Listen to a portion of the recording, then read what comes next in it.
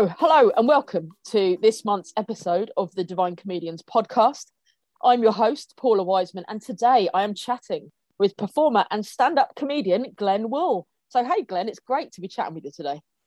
Yes, and thank you very much for having me on. I really appreciate it. No props. So, obviously, from your accent, we can tell you're Canadian from Yes. Canada originally.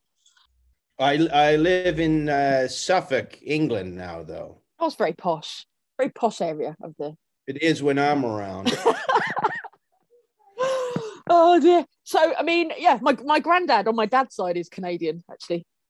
So, whereabouts from? Quebec. Oh, yes. Quebec. We don't know too much about him, but the connection is there. Yeah, French. That would be my guess. Yeah, French Canadian, but not necessarily. Perhaps Jewish Canadian or Irish Canadian. They're all there, or Haitian. Perhaps he's Haitian. Oh my God.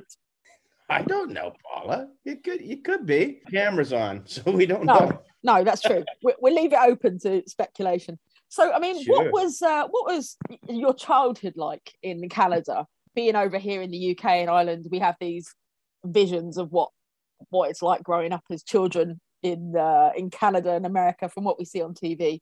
What was it like? I think it would. It's almost stereotypical to a point of non-belief sometimes. My father was in the Royal Canadian Mounted Police, the Mounties. Red jackets, yeah. Red jackets. He wore one of those when he married my mother. It looks like they're going to a fancy dress party, kind of. But do you know how my father met my mother? Go on, tell me. He was leading his dog team he was the last police officer on the planet to do a patrol with a dog team. This is in the 60s up in the Northwest Territories. And he was unfamiliar with the thickness of the ice on the river. He shouldn't have been on there. So he went through the ice, and this was about 3 miles out of Yellowknife. He had to run back into town or die from the cold. And it was during that hospital stay that he was beside my grandfather, and my mother was going to meet my grandfather in the hospital, and that she met the friendly policeman, and that's how they, So there's a Mountie, a dog team, the ice. How Canadian does it need to be? And at that point, you think to yourself, well, he's pulling my leg. No, all true. Yeah, sounds like one of those, made up stories, doesn't it? But it's so such a sort of romantic vibe to it. They met over a hospital bed. Yes. There is something very odd about injuries where it can be quite romantic. The nursing, I suppose, when nursing and kindness enters into the fray, then you see the best side of people. Yeah. So, I mean, what were you like as a kid? Thinking back to when you were a boy. So, were you quite boisterous? Were you a lively kid, or did you kind of keep yourself to yourself? Oh yes, I was very boisterous. I enjoyed attention, but I was a bit weird too. I wouldn't. I didn't always, I thought I was being funny, but a lot of the times it was just, I think people were laughing nervously. But I've had children now, and I now see some of my behavior in them. Yeah. So it leads to a little introspection, because what you used to think was charming and everyone else found charming, you now realize, no, you were being humored.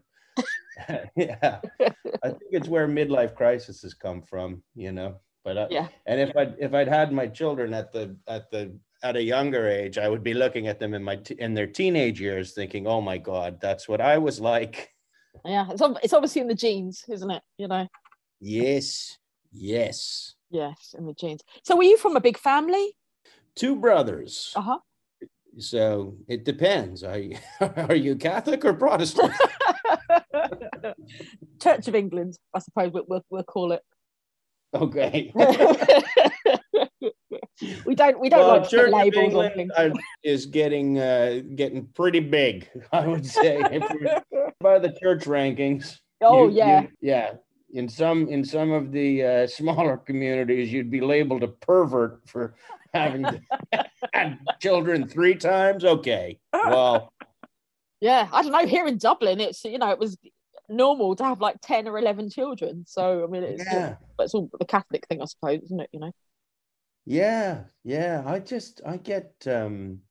feel I like, after watching what my wife went through 2 times, I just feel for those women that just 11 times and not questioned it. Just I know, said, it's crazy. Well, yeah. And what was after the 10th, wouldn't you leave the poor woman alone? She wonder, doesn't it, whether they got anything else done,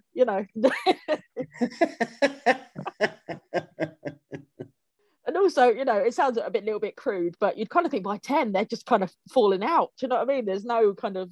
It is quite a salute to heterosexuality that you've been married to the woman since you were probably 17 years old. You've ripped 10 children through her poor and suffering body.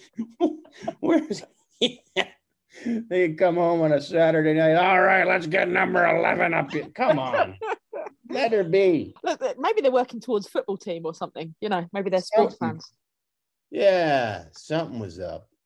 Yeah, that's what all you needed was smaller fields.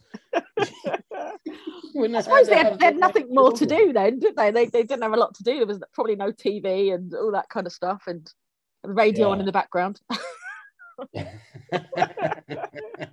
I'm glad there wasn't Twitter in the old times. I think it would just be very depressing. A lot really weird. I'm hungry tweets and I'm stuck in a trench. This isn't fun.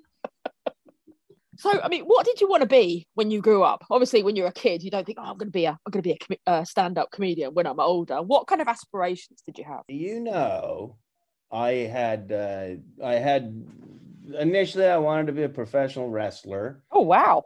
And then I thought, no, I'll be a preacher instead. So that's why I found comedy, because it's actually a combination of the 2 occupations.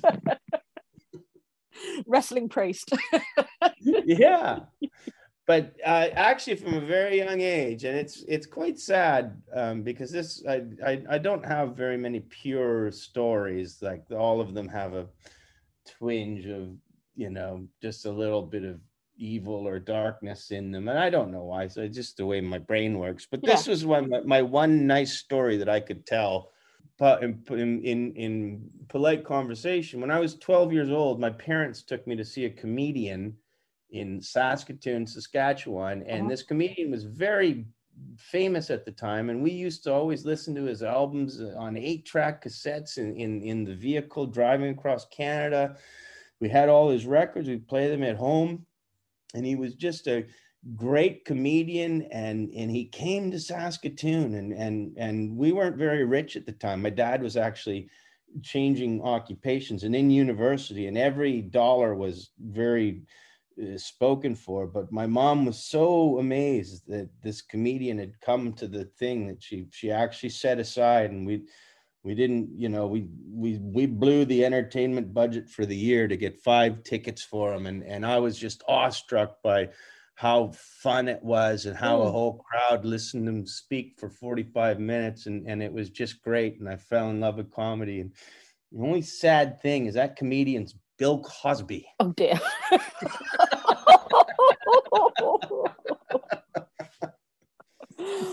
Many years ago, that would have been a badge of honor, Like, exactly. Oh, my God, exactly. You saw Bill Cosby live. Wow. Yeah. Now people just lean in. Are you okay? Are you all right? Did he buy you a drink? No. Did he touch you in any way? No. I don't remember all of the night. But, oh, God. But it obviously left a mark on you. Yeah, never meet your heroes. So, I mean, what was your first job? What did you end up going into? My first job, I was a radio station mascot. I was the Seafox Fox, and it wasn't like I didn't go to like a clown school or anything. It was basically whoever was willing to put on the costumes that they couldn't clean. Like it just one dude would sweat into them, and then man. He'd hang it up for it. Like there was 3 costumes, and then they were supposed to be on a rotation. You know, one guy would hang it up. It was supposed to have dried for 3 days, but that was not always the case. And I remember they sometimes would send the costume to like the send the mascot to concerts, like. Oh my God. And if you were, it was kind of the only way that the boss could punish you, you know, if you like pulled a shift or like late in the day or didn't show up or something, they would send you to Metallica concerts and the like. There was just these stories of like the fox going onto the floor trying to shake hands, and then the next thing you know, just the head is in the mosh pit being taken apart. Oh my God, I say it stank of booze and you know, whatever else was thrown. Yeah, it was a good parable for fame. There's I should have learned my lesson then and got out of the game, but I didn't. Oh, there must be nothing worse though, putting on a suit that somebody else has worn for a long period, and oh God. And these are the kind of guys that are, you know, they're willing to do that too. These aren't like clean men. Like I think they're kind of like a step up from a hobo. You know? It was all teenage boys. Yeah, you know, I don't need no goddamn deodorant. Just gonna stink anyway.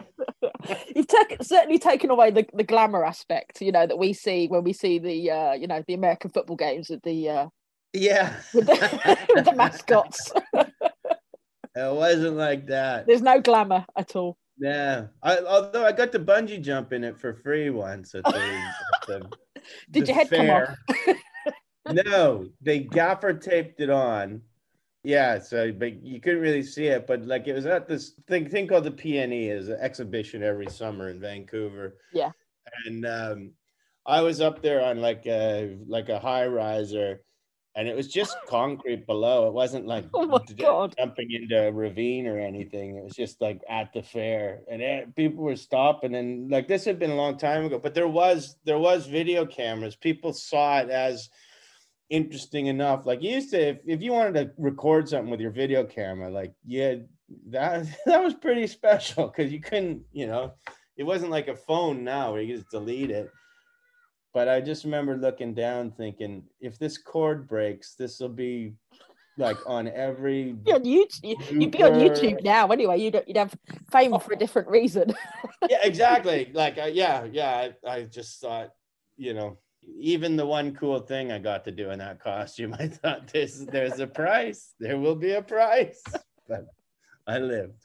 You lived to tell the tale. I did. Yeah. So you were 19 when your stand-up career began in Vancouver. I mean, how did that actually start? It's a big thing. It's a big sort of jump from obviously seeing Bill Cosby live and then becoming a stand-up. Yeah, the Cosby thing happened when I was 12 years old. So I had 7 years to try and talk myself out of it. But do you know what? It actually, because I knew for since I was 12, I knew I wanted to be a comedian. And then when I was 19, my grandpa died. And the day after his funeral, my high school sweetheart dumped me. Oh my God. Yeah, and I was just really depressed. That's really harsh. Yeah, so I thought to myself, well, I'll go try stand-up comedy, and then I'll realize I can't do that either, and then just, you know, I'll have all the pain out of the way at once, you know. Yeah. What was your first gig like? What memories do you have of your It went really well.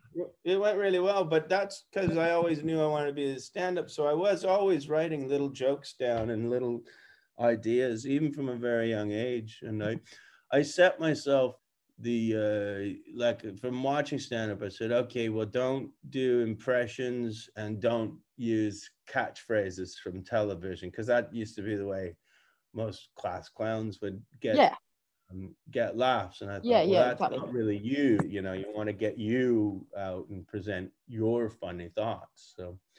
So it was good in that, and I didn't know whether or not that was right. I just knew that that's what I thought, and it turns out that yes, I was right, and it should always be your thing. But again, anytime somebody young asks me for advice on how to do comedy or how to start, how to be a comedian, the only advice I can give is what sort of notepad you should have and what kind of pen, find your favorite kind of pen, and then that's it. Like I can't tell you what's funny about you. Only you know, but just the way to write it down, I can give you a hint. but anything else, it's all from your own beliefs. That's when stand-up's at its best. Yeah, I mean, it's a very individual thing, isn't it? It's all from your own life experiences and the way you view the world. So, I mean, what was the comedy scene like when you started? Obviously, there's a lot of famous Canadians that we now know. Obviously, Jim Carrey would be one famous Canadian that we. Yeah, he had gone from the Canadian circuit quite some years ago. By the time I started, but he was starting to come back to Canada a bit. Like guys were opening up for him and stuff. Yeah, so he maintained a few friendships with circuit comedians from Canada. So he would always be sort of around, but I never got to meet him. Yeah, we just lost one, Norm Macdonald. Oh man, I know, terrible news. Yeah, I met him once, but that was in LA a long time afterwards. But yeah, he came out of the Toronto scene right around the time that I started, but I was in Vancouver. So yeah, Canada's quite a large place. Especially with the East Coast and the West Coast, you don't always meet the guys because quite often they'll just go to LA before they even come out to the other direction. And that's what I did when I started in Canada. I never played the East Coast. I just went directly to Europe. I'd sort of, because everybody was always everybody's got to go to LA. And I actually got in a car accident on the road and took the money from that, and I had whiplash too. I took all that money and just went to Europe to backpack and see what was going on. And I found a bunch of gigs. I found the Edinburgh Festival, and I realized, this is the place. And I came over so early that there was hardly any Canadians over here, which if anybody's been to a club night in the last 10 years, you'd realize how crazy a thought that would be. Sometimes it's just all Canadians. So the crowd sort of gets confused. Like, is this a refugee camp? Are they throwing people out of the country? What's going on? Yeah, why is Canada so... So yeah, that's I ended up coming over here and would get gigs because people are like, oh, we haven't had a Canadian before. And no gig has ever said that in the past 10 years. Like, I mean, like Colin Mockery, he's Canadian, I think, isn't he? Yep. Yeah. A very great export of Canada. Absolute legend on the improv scene. So you moved to London at the age of 22. Why London in particular? There was just something about the London scene that attracted you to it? Well, like I say, it was better. There wasn't a lot of Canadian acts. Come over. So, but I met a girl too. So, I didn't live in London. I lived in Birmingham when I first moved. Well, it was actually a lot better place to live than London, because I came over with chops. Like I'd been a comic in Canada for 3 years and touring pretty heavily. Touring rough gigs, so you could kind of put me in anywhere.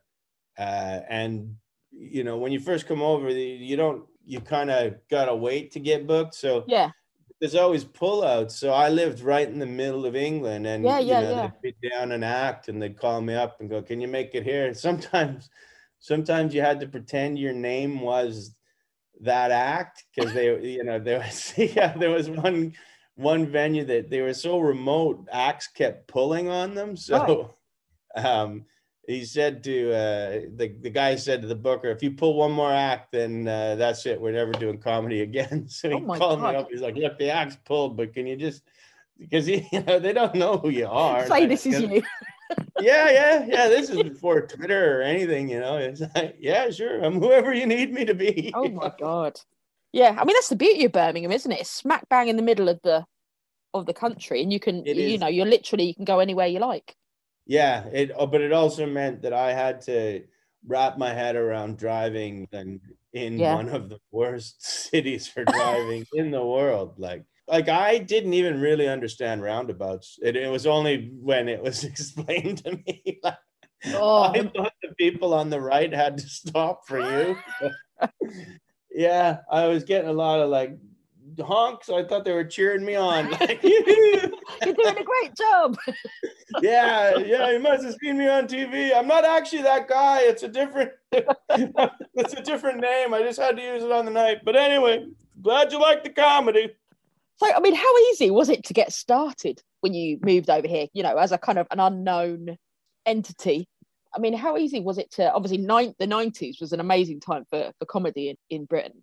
Yeah. It wasn't easy. Like, there was definitely a market for me. And I preferred doing gigs in Europe because Vancouver at the time and right now was very sort of woke, for lack of a better term. And so the way comedy has gone now, where everybody has, like, oh, you can't say that, you can't say this. Oh, yeah. Vancouver's always been like that, so it was nice to leave and come to London, which had such a sarcastic snarl to it. I fit in, and I was able to write jokes that more spoke to me and what I felt. And also, I was so broke, the only thing I could do all day was read the newspaper. Well, I was writing jokes about, like good quality jokes, reading good, the media, the newsprint was a bit better back then too. Yeah. It wasn't all, I mean, now it's like it's written by a bitchy teen. So did the being Canadian thing, did it help you or did it hinder you, do you think? No, I think it helped at the start, but like I say, there wasn't many over here. I think it would hinder you now because they don't like to have too many of one thing on a show. And yeah. It's one of those things. Now they won't tell you that because it's such a loaded, like, that's not a reason you can't say that, you can have more than one Canadian. And it's like, no, you really shouldn't. It looks weird. That's the thing. I suppose it was a bit of a novelty. You know what I mean? When you're so used to hearing a particular accent, then suddenly there's this totally different thing that you're not used to hearing. An accent you're used to. Yeah. I mean, it also gives you opportunity to do fish out of water stuff, but that's not just Canadians. That's basically like Aussies and just everybody who's not from here. But I've been doing a new thing. I like to do jokes that they're amazed that I'm able to write, like like do jokes about English history, like this little things. And you can see them sort of like, hey, wait a second, does he understand what he said? But of course, I've lived over here on and off for 23 years. Of course, I know it. That's the thing. They think you're just off the plane, Yeah. Well, you wouldn't believe how many times somebody who never leaves their little corner of England tries to explain what England is to me. And I'm just like, mate, I travel it every goddamn weekend. You don't know, but you just listen to my accent and you think that I don't know. No, You're the one. You can't expand the small-minded. Yeah. So are Canadians as polite as we're told? Fuck no. You know, we're always told how polite the Canadians are, and they're always apologizing for things. And, you know, when it's not their fault, you know, Mike Myers especially is always going on about how polite how polite the Canadians are. Have you ever seen a hockey fight? I think I've probably seen one or two. Yeah, that's the reason we're polite more than anything, because that is a form of expression in Canada. People have their favorite hockey fighters, and you know, most people grew up playing hockey, so you don't always know who the best hockey fighters are. So it's best just to be like, oh, I'm sorry, was that my fault? Okay. So it's not about the game; it's about who can fight the best. Yeah, sometimes that's very true. So you've done a few panel shows over the years in the UK. So have you found that a good way to showcase what you do? Doing that sort of thing, being put in with other people. I shouldn't talk myself down here, but no, panel shows are horrible. Yeah, they're good if you're good at them, but the thing with them is you kind of it's tough because writing stand-up and writing for panel shows are really poppy and you gotta have an opinion on, you know, pretty, you know, the Kardashians, if you know, like it's a lot of the time when I did them, I didn't know what anybody was talking about, and I didn't know why grown adults would care. So, but that being said, I've done more of them now, and I've got a better hang of them. But I think a lot of Canadians have had problems on those shows because we don't grow up with them, and sure.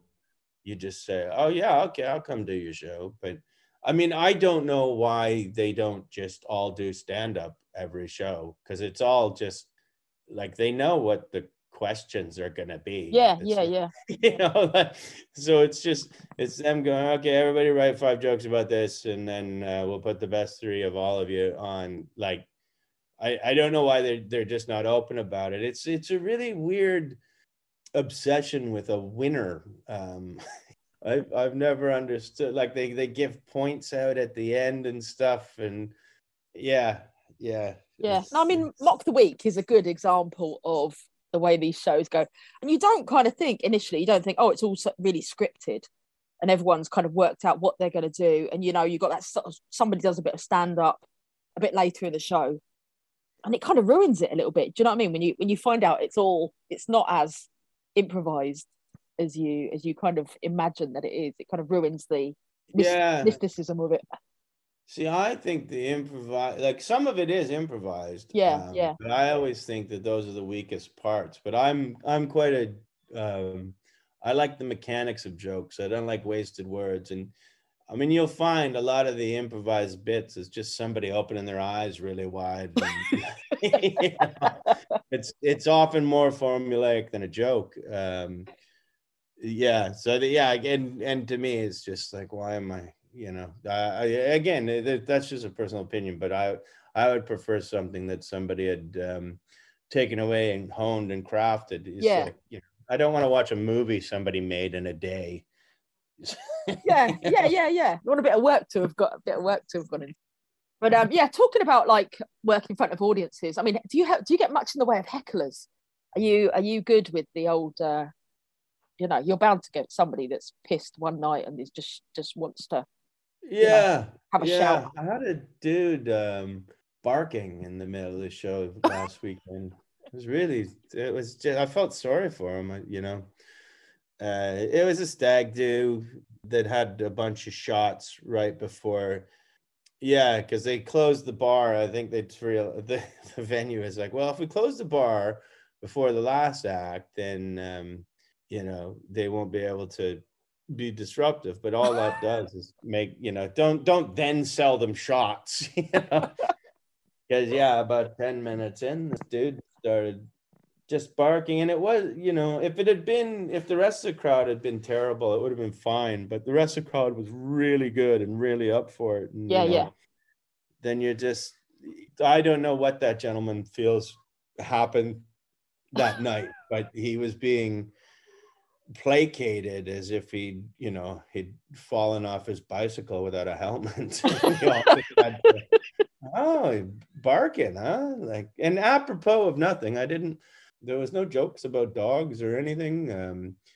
Yeah, and it was I sort of felt it was a bit of a professional heckle in that he was waiting for punchlines to do it. Yeah. It's a definite skill to it though, isn't it? With you're doing your thing on stage and someone just shouts out, or well, obviously starts barking. Yeah, you've got to handle that in the best way. Then sometimes the best way to handle it is to not handle it at all. I just called him a moron. And I was lucky because I was about to say a much ruder word than moron. Said, "Stop barking, you moron." But it was right. Moron overtook the rude word like Forrest Gump running. I can't believe we got the whole brain rewired to say moron, but we did, and the show was fine for it. Obviously fit the occasion. Yeah. Oh, yeah. Any either of the words would have been appropriate, but it's that's the thing. I suppose you're having to gauge the crowd as well, aren't you? About the way you handle things. Yeah, and it's even more difficult now too, where people, the social media has blurred what's acceptable. Yeah, there will be crowd members. Like if a crowd member interrupts the show, there'll be sometimes crowd members on their side, like where that wouldn't happen before. Everybody else would realize that no, we'll never get anywhere if we have to stop every time somebody doesn't understand something. Oh my God, you'd be there literally for the whole week trying to explain things. Yeah. So I mean, are you a fan of social media? Do you use it for your job, or do you find it's a bit of a hindrance more than a? I regret my Twitter account more than mid-90s cocaine habit. I think most people do, to be honest. Yeah, I've invested more time in it, and boy, you thought you listened to some rubbish in the mid-90s if you turned on everyone's opinion. I know. Oh. No, yeah, I would. I envision a future when I turn them all off. I haven't signed up for TikTok, and I refuse to. Yeah, well, apparently it's a bunch of really, really virtuous young people policing each other's language, but on a Chinese data farm. I don't see them policing the creators of TikTok, trying to get them to let the Muslims out of the camp. That doesn't matter. We're not here to do that. We just want to make sure nobody says moron. So you've toured the world over the years. So, I mean, is there any particularly great countries that you've gigged in? Yeah. Oh, they're all good. I mean, the only thing I kind of regret now is the amount of time I spent in Australia and New Zealand, and not in that I don't like, not in any disparaging way. Yeah. Towards them. It's just, it was a long way away. And in retrospect, there was more going on for me in England. And then there was a time where I moved to America, and I tried to keep every ball in the air. I tried to keep Australia and New Zealand going. I tried to keep Europe going, and I tried to crack America at the same time. Wow. Which just meant I didn't have a home for 5 years, and I just got really tired and burned my vocal cords out. And in retrospect, I should have just said, okay, well, I just will stop going to that region for a while. God, so. Just make it work for yourself, literally. Yeah, well, that's what happens when you're self-employed. You've got your boss is quite an asshole when you're self-employed. That's the thing. You can't turn down any gigs that you're given. You know. Nah. Your boss says, "Oh, I'll do this gig," and you're like, "Oh no." Yeah. No, it's a very strange. Yeah, like if I treated any other employee like that wasn't myself, I would probably go to prison. You'd be in a tribunal somewhere. Yeah. Well, for sexual assault alone. The cultural differences you must experiences, you know, obviously an audience in America is very different to an audience in, say, the UK. Do you know what it's more based on? I believe it's more based on whether it's a arty town or a hard working town. Yeah. And that's kind of across the board. It's just, if it's a bit more of a meat and potatoes, hard working town, the shows will go better because those people generally work for a living and they're not out to they're not out to have their personality formed. Yeah. The more the hard working town, the better, because they already know who they are, so they're not looking for a show to blow their mind. They're looking for a show to make them laugh. And you know, I like to have some things that you can take away from after the show and think about, like, oh, well, that's, you know, that is a good way to think about things. But we have guinea pigs. You got guinea pigs? Oh, wow, I'm jealous. So you must have, obviously you've performed, as I said, you've performed everywhere. So have you performed in any weird venues? You've kind of gotten there and you've gone, oh my God, what is this shed? Yeah.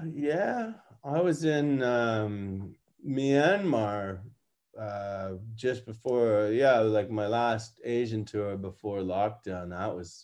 That was a bit strange, you know. Yeah, it was like a hotel. I think it turned into a brothel after the show, like the bar did, because there was definitely, there was a weird mix of workers, people that lived in Myanmar, like Westerners that lived in Myanmar. Yeah. That obviously had a family, and you know, this was their night out, and then. You know, they were like, it is a hard out of 9 o'clock. Do not go over 9 o'clock. And my two openers had been enjoying what was a nice venue. So they kind of did too much time a little bit. And but I was trying to get like a show out, like a fully formed show. So I had to sort of go over the time limit. And you just saw all these perverts starting to circulate at the back of the room. It's like, oh God, I've got to go. Whips flying all over the place, and yeah. Who would have been your comedy heroes growing up? I mean, was there much of a British influence? Would you have got like Fawlty Towers and all that kind of stuff that we had? Oh yeah. We love Fawlty Towers.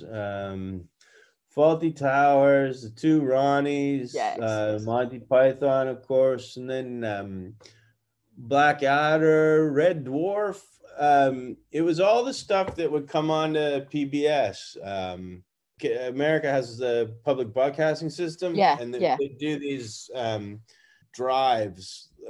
What do you call them? Like subscriptions. That's how they were funded. They were funded by subscriptions. Right. So they would play, like at Christmas time, they'd play all of Blackadder season 1, and then in between the things they'd come out and go, you gotta give us money. But it was it was a precursor to binge watching. But yeah, it was so heavily influenced through that. Yeah, I was happy to come, and like I say, I'm able to speak on British culture a lot because of it, you know. That's the thing. Maybe that was part of the draw, you know, that kind of drew you to the UK, that you'd kind of subliminally had this, you know, you had all this sort of British influence growing up, and it I drew you over. My grandmother was from Northern Ireland too. So, oh wow. It was when my granny, especially when she would watch the two Ronnies, you could see her missing her home, but. She was a funny old one. She lost her accent within like a year apparently of moving to Canada. It's subtly remained. Yeah. So I mean, how did she end up in Canada? Just Warborough. Just oh wow. Oh right. Yeah. Right. She met my grandpa, and she went up to she went from Coleraine in Northern Ireland. She moved to Yellowknife in the Northwest Territories, which I don't know if you're aware how cold it is in Yellowknife, but it's -40 regularly. Oh my God, it's quite cold in Northern Ireland, but it's not as not as. No, it's not that cold. And this would have been in the 50s too. And well, must have been mid. Anyway, it's not. I don't think it's any colder or warmer, but I think now the insulation and the things like that, clothing is a little. It's not as bad up there now, just through technology. But I can't imagine. She had a rough life. I mean, she would have been in Northern Ireland. That was no pick, and just to then that was the same with my granddad. He came over from Canada during the war. He was in the Canadian Air Corps or Canadian Army or something. Met my grandma. I think they were both quite young. They were both about 18 or 20. So and then he went off back to Canada. So we know very little about him. He had to get back to the icy temperatures. Well, if he was from Quebec, your granny might have dodged a bullet there, because the northern climes of Quebec, it is quite a it's almost as cold as Northwest Territories. And the difference would be so negligible that I don't think it'd make one acceptable and the other not, Oh, so thanks, Grandad, for going back to Canada. Yeah. So, I mean, we were talking earlier about doing gigs and stuff. How did lockdown? I mean, has the last year been hard? How did lockdown affect you as a stand-up? Did you have to kind of find new ways of performing, or what did you do basically? I was all right. I've got money from my comedy albums. They get played on the radio, and I get residuals for that. So lockdown wasn't too bad on me. It was tough in that I wasn't able to perform, but I also did thoroughly enjoy the time off, and it worked out that I was able to spend my son's from his second to third birthday with him, which is not something I was able to do with my dad when I was that age. And I just worry that he's really spoiled now, because he just thinks that I'm just around all the time. Yeah, I mean, let's talk about your albums, your comedy albums. So how does that work? Are you recording? Is it live recordings? How did it work? No, it's live. It's live recordings of my stand-up. Yeah. The next one's ready to go. We just have to finish the tour and then record it and put it out. And it's quite cathartic, because it also means that you can put the material to bed and start working on the next one. So I mean, I already am. Most comedy shows have about 15 minutes that didn't make it into the last one. Yeah. And quite often there's some jokes that get bounced 4 albums down the line just because they're quite timeless, and it's the ones that are time sensitive. You go, well, I just know that won't be funny in a while, so I'll hold this one back because this one's going to be funny forever. So it must be nice having that record. You've got a record of your journey. Do you know what I mean? You're a record of your journey as a comedian. Yeah, you can go into a deep dive with it too. There's a thing called Spotify for Artists, and in lieu of paying us any sort of money that you'd notice, they offer you access to your own data, which is nice of them. Like, Well, that is nice of them, isn't it? Apple Music doesn't do it, or if they do, I'm not aware of it. But yeah, none of the other streaming platforms will tell you how much you're getting played, but Spotify does. But you can really deep, like, go into every track, and then there's little buttons you can press, and you find out how much over the year. Like, it'll show you a graph of how many times it got played in a day. And wow. Yeah, if I was still into drugs, I could probably sit there for a week, because it tells you like what countries they've been played in, down to what cities. And yeah, it's really if you have an album on Spotify, I highly recommend anybody out there to get yourself on Spotify for artists, but stay away from crystal meth if you do it. It'll be grossing few weeks for you. That's the thing. You hear all these artists saying, "Oh God, Spotify is great for getting your music out there," but you literally, there's no kind of real monetary reward. No. But now that lockdown's over, because you can get so specific about where your jokes have been played, you can sort of go, "Oh well, I'll probably go and do a show in that town because I got 20 fans there," kind of deal, you know? Yeah. I suppose it gives you a bit of a demographic where your audiences are. Data is the new currency. Won't buy you a new car though, will it? If you sell it to the right people, it will. Well, maybe.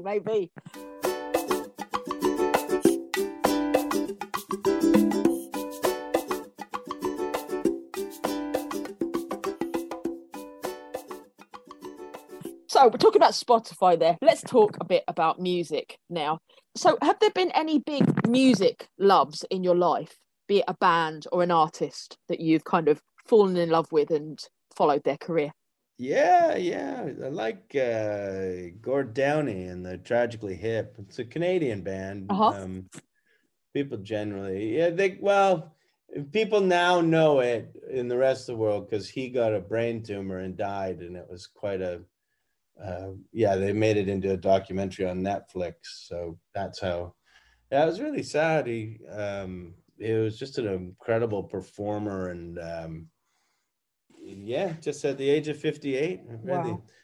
Yeah, they toured Canada one more time but they had to they did brain surgery on him to get the tumor out just so he could do the tour, and then he sort of apparently did it with half a brain. Oh my God. Because they said, "Oh, you could do it this way. We'd cut this part of the brain out." But he had to sort of make a Sophie's choice about it. And he went, "Yeah, let's do the concerts." And apparently, because he wore this like sort of, it's almost like a pimp's hat, like a big purple velvety kind of deal with a big feather hanging off of it. But apparently that's because he had a scar all the way across the top of his head where they taken out large portions of, not large portions, of his brain, but that's who I put on late at night if I've had a few too many whiskeys, just to get morose and happy at the same time. So would you have seen many live gigs? Any sort of memorable live performers that you've seen in your life? Well, them, yeah, they would have been the ones I'd seen the most of. It was really good with them too, because I lived over here, and of course they're only huge in Canada. So you get to see them in really small theaters here, and sometimes you could see they were annoyed. It's like a half full small theater, and they're just like, why do we keep coming here? But the one thing I always wanted to do and just put it off and never actually got around to it, they actually had a bit of a following in Holland, of all places. It's so much so that there's apparently a Tragically Hip cover band in Holland. But they used to do quite 5-date tours of Holland, and the one I'd always said, to all my Canadian friends, we should get bicycles and follow them around Holland on tour just once, and it was always something else to do and somewhere else. And then didn't do it. Oh, man. And then he died. Yeah. It's always the way, isn't it? You know, these guys pass away far too early. You know. Yeah, well, especially him, because he wasn't. You know, the band drank and smoked pot, but they weren't. You know, like a lot of those. They're banned from the '90s. Just a lot of those guys just died of heroin. You know, or by the time they got to 57, they looked like they died of heroin. They're aging really badly. Yeah. And oddly, a lot of the 90 bands guys committed suicide, but waited until like now. Like that's what shocked me out of, you know, Chris Cornell made it all the way through grunge, which was quite a depressing and morose time. And then he got to like 3 years ago, and then he was too sad. But I suppose you can't fault a guy for that sort of thing. But it just seemed odd to me that all those guys. I guess Kurt Cobain. Well, yeah, I mean he's a prime example, isn't he? You know, but it's like it just seems like you have to die for your music to you know to get this huge listenership.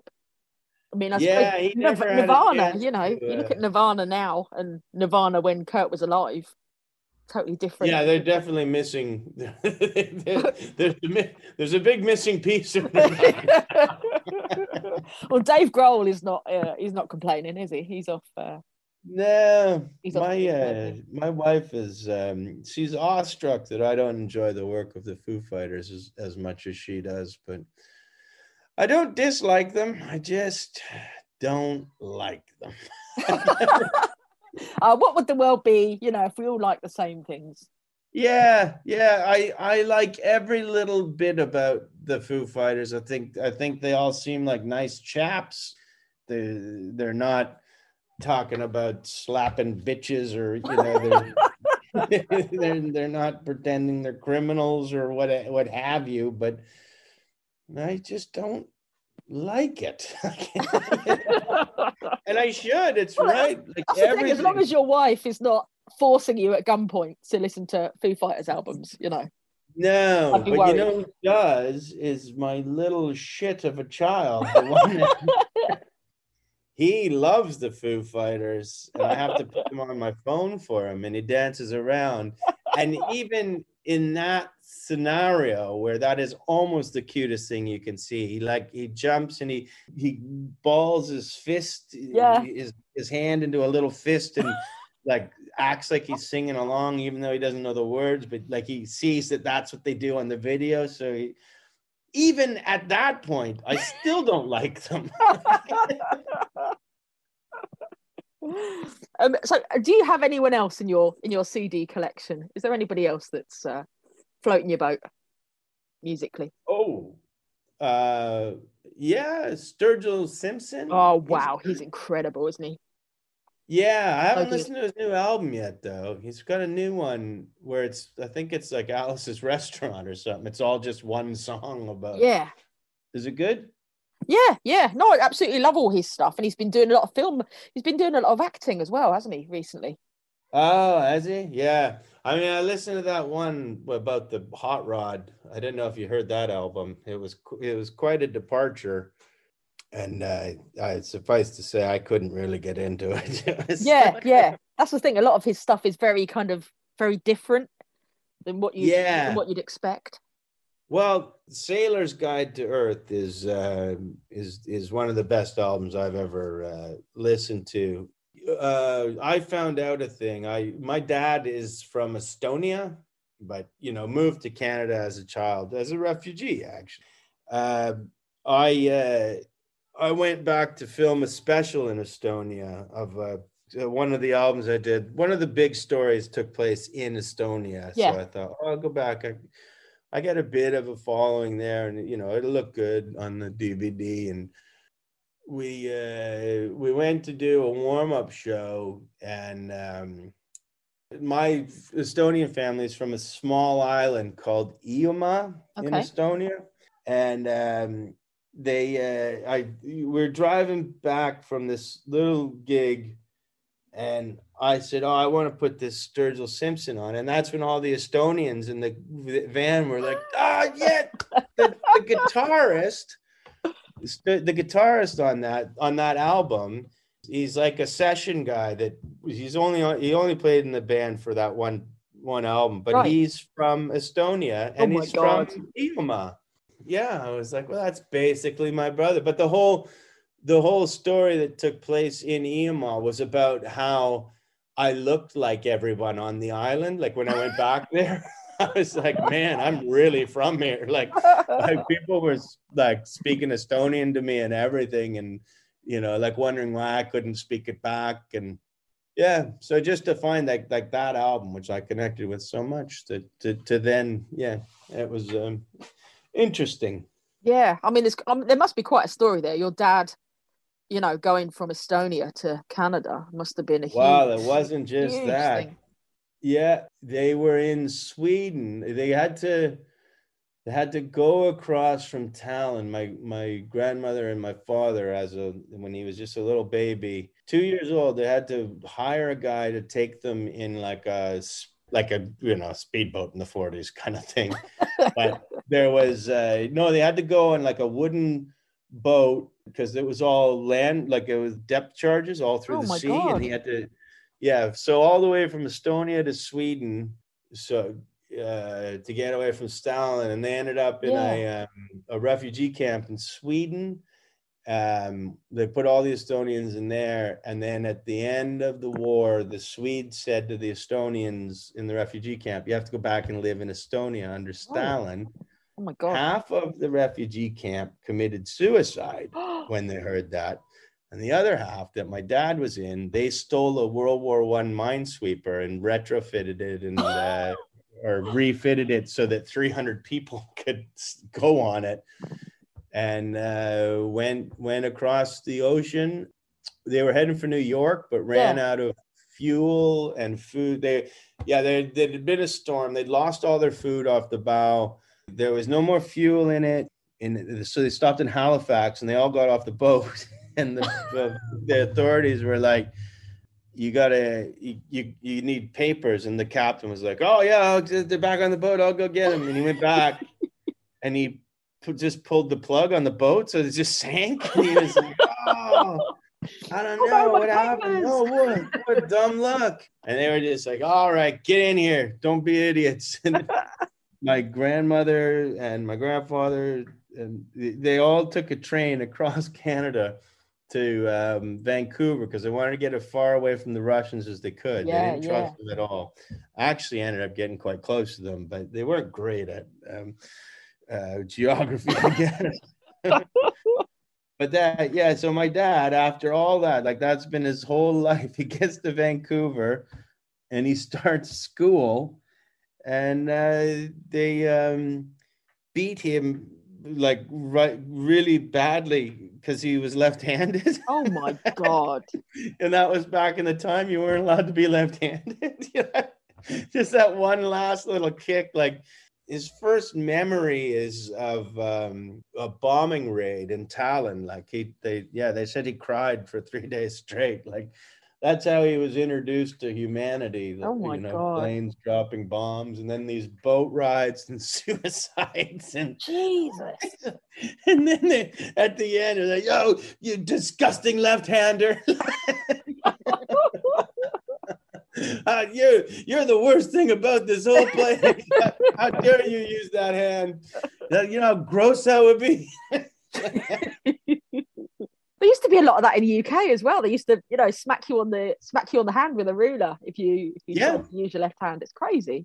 Yeah, well, it's why they say in Ireland, a lot of the guys a lot of the footballers who were left-footed were actually that's why they were so good with their left feet, because it was their way they could actually express themselves with their left side because they weren't allowed to use their left hand. So there's a Hollywood movie in there, definitely in that story, isn't there? Oh my goodness. Definitely a Hollywood movie in there. You should pitch that. Yeah. All right. Okay, well, I'll go do that. Bye. Get on the phone. Hollywood, hello. Yeah, give me Hollywood. I'd like to talk to the Hollywood sign, please. Give me the Hollywood guy who makes the films. Yeah. So what's next for you, Glenn? Are you touring? Have you got tours lined up? Yeah, we're just piecing the tour together now. We had an absolutely great Edinburgh run, sold it out, and got some great reviews. So it's not going to be a massive tour, but it'll definitely be going all over Britain and Ireland. So watch out for that. But yeah, it's not the tour has not been announced yet, so you won't find it on my website or anything, but it should be announced soon. Yeah, I think you've been announced for, is it Galway? Are you Yes. you're doing the Galway? That's been announced. That was announced the other day. Yeah. So I'll have to come down and see you when you're yes, over. Please do. I'm looking very much forward to that. Yeah, a lot of my buddies are going to be there. It's a great festival. Galway's got such a great vibe to it, you know. Yeah, quite a good lineup too. You can tell. Comics have been stuck inside and not able to earn very much. Oh, I know. Everyone's coming out the woodwork now, you know. Oh yes, a lot of people are doing festivals they wouldn't normally do, and it's circling down into the clubs too. A lot of TV acts are, you're going away for the weekend with them at clubs. You're like, well, surely you have to be, getting some beauty rest. And, they've got gambling habits or something. Yeah, I'm sure there'll be some drinking going on anyway when you're over. A little bit. So thank you so much for chatting with me today, Glenn. It's been an absolute pleasure. And thank you too. And I will see you in Galway. And yeah. I'll pop over and I'll say hello.